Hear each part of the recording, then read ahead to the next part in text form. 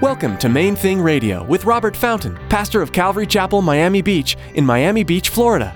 Join us as Robert teaches through God's Word.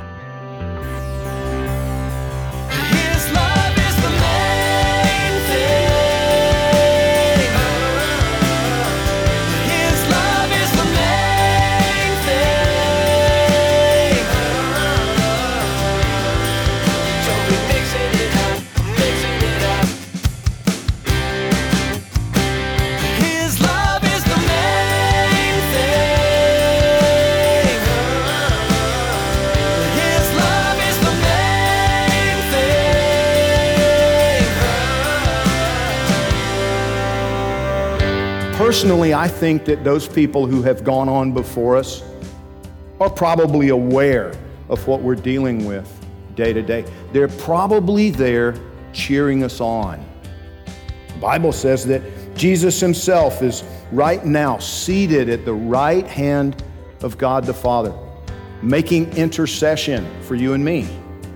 He's aware. He's praying for us. I believe the others are too. Throughout church history, there have been countless speculations and theories regarding those who've died in the faith before us. From praying saints to watching us from above, it's quite the interesting topic. In today's message, Pastor Robert will teach you that just as our Lord is praying on our behalf before the Father, so too are those who've finished the race ahead of us. Stick around after today's message from Pastor Robert. I have quite a bit of information I'd like to share with you. Our web address, podcast subscription information, and our contact information. Now here's Pastor Robert in the book of Hebrews chapter 12 with today's edition of Main Thing Radio. His love is the main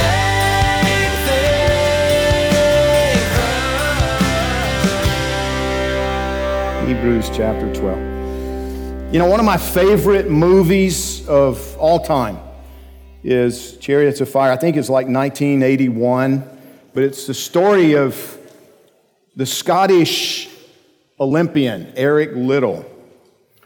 And here lately I've been reminded again of his incredible story of integrity and faith. He was a son of missionaries. He actually grew up on the mission field in China. Then when he was a young teenager, his family, brought him back to Great Britain for him to study and go to school and everything, and he proved to be an incredible athlete. He excelled in several different sports, but especially as a runner.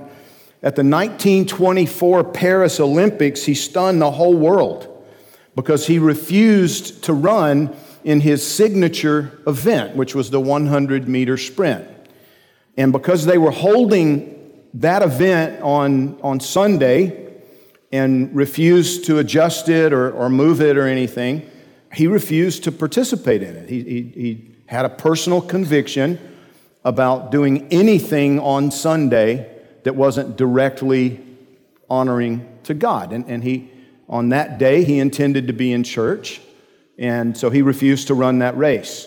Instead, he signed up for the 400-meter, much longer race, and he trained for it. He, contrary to what the movie says, he had a little bit of time and he prepared for it. But he stunned people again because when he started out on that 400-meter run, he started out at a sprint. And people said, he'll at the 300-yard mark, this guy will be dead. He'll pass out. There's no way he can keep up that pace. But he did. And not only did he finish the 400, he won the 400. At the Paris Olympics. But the thing is, nobody would ever have remembered Eric Liddell. None of us knows anybody else who participated in the 1924 Olympics in Paris. The only reason we know anything about this guy, and the only reason that books were written or that a movie was made, was the fact that he put his faith, his personal convictions, above achievement, above fame. Eric Liddell went on to serve as a missionary back in China, where his parents were, where he grew up. And he died young in a Japanese concentration camp in China during World War II. This is a fascinating story. I would guess that maybe Hebrews chapter 12, verses 1 and 2 might have been a favorite passage of Eric Little's. It says, Hebrews 12:1, therefore we also, since we're surrounded by so great a cloud of witnesses, let us lay aside every weight and the sin which so easily ensnares us. And let us run with endurance the race that is set before us. Looking unto Jesus, the author and finisher of our faith, who for the joy that was set before him endured the cross, despising the shame, and has sat down at the right hand of the throne of God. You'd never know it to look at me now, but in high school I was a sprinter. My school didn't have a big emphasis on it. I never got much coaching as a result of that, but I placed well enough at a couple of regional track and field events to qualify for the state track meet 2 years in a row. The first year, I showed up in old-fashioned tennis shoes and cut-off jeans. I didn't know anything about track shoes or the little lightweight running shorts until I showed up and looked around and everybody else was wearing those things. Okay. My coach at that point teased me a little bit and gave me a hard time about the fact that I was going to try to compete in blue jeans. Wasn't going to work out real well. You know, I wonder if maybe the Apostle Paul might have enjoyed sports a little bit, because he often uses sports analogies in these letters. In this passage, he writes about running. I think the Olympic Games may have been on his mind. It seems he was thinking about marathon runners, long-distance runners, who needed great endurance. And he says several things in these first 2 verses of chapter 12 that we need to think about and take to heart as they apply to living the Christian life, running this marathon that we're all involved. The first thing that he says I want to look at is that we're surrounded by a great cloud of witnesses.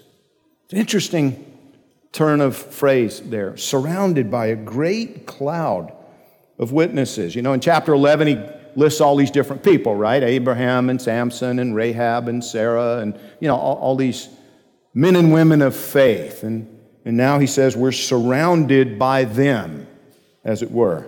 Now, some people argue that he wasn't really implying that Abraham and David and Gideon and Rahab and Sarah and Samson, those people are actually witnesses to what we're enduring and dealing with right now. That actually what he was saying is that they too, like us, were witnesses to God's glory and to his work in the world. I don't know. In Revelation chapter 6, verse 9, John writes, when he opened the 5th seal, I saw under the altar the souls of those who had been slain for the word of God and for the testimony which they held. And they cried with a loud voice, saying, how long, O Lord, holy and true, until you judge and avenge our blood on those who dwell on the earth.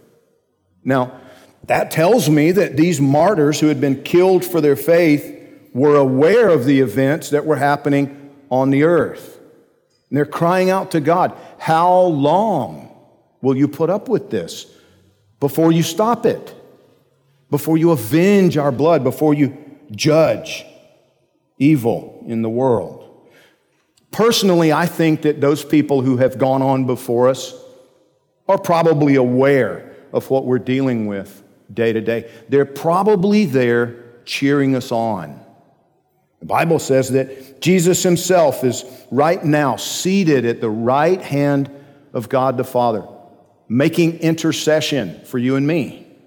He's aware. He's praying for us. I believe the others are too.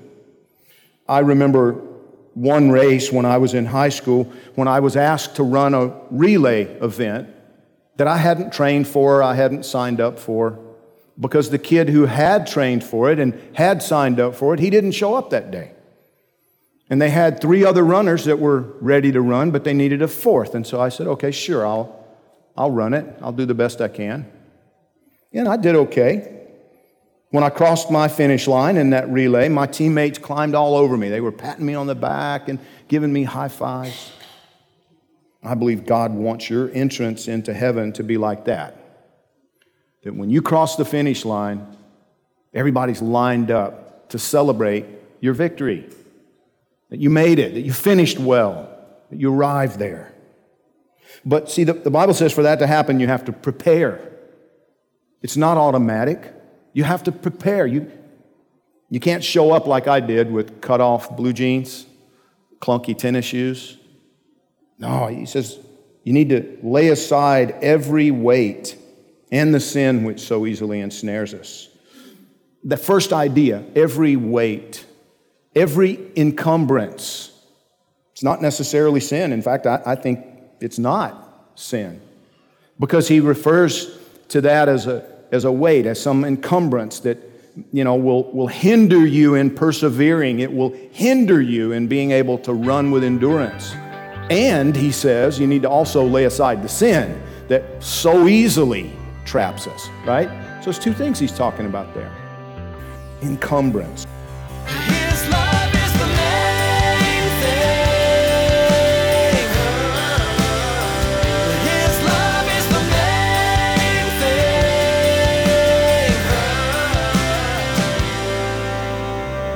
thing. We chase after so much in this world. The best job, the perfect family, the prestige and fame that we think will satisfy. But will it ever be enough? These worldly achievements may seem like exactly what we want, but in the end, we can't take them with us to heaven. These things can also become idols in our lives, becoming more important than our Savior. As we've studied the book of Hebrews, we've been warned that nothing should take the place of Jesus in our lives. Nothing else and no one else will give us lasting satisfaction. Our lives should focus first on the Savior, allowing Him to direct our steps in all things. We are so glad you tuned in today to Main Thing Radio. If you'd like to learn more about this ministry, please visit our website, mainthingradio.com. Listen to additional teachings by clicking on Podcast and download our mobile app to take Main Thing Radio with you on the go. Come and follow our Facebook and Twitter accounts to keep up to date with everything that's happening at Main Thing Radio and Calvary Chapel, Miami Beach. Find links to our accounts at our website, mainthingradio.com. With that, our time with you has come to an end. We hope you'll join us next time as Pastor Robert continues to teach verse by verse, chapter by chapter through the book of Hebrews, right here on Main Thing Radio.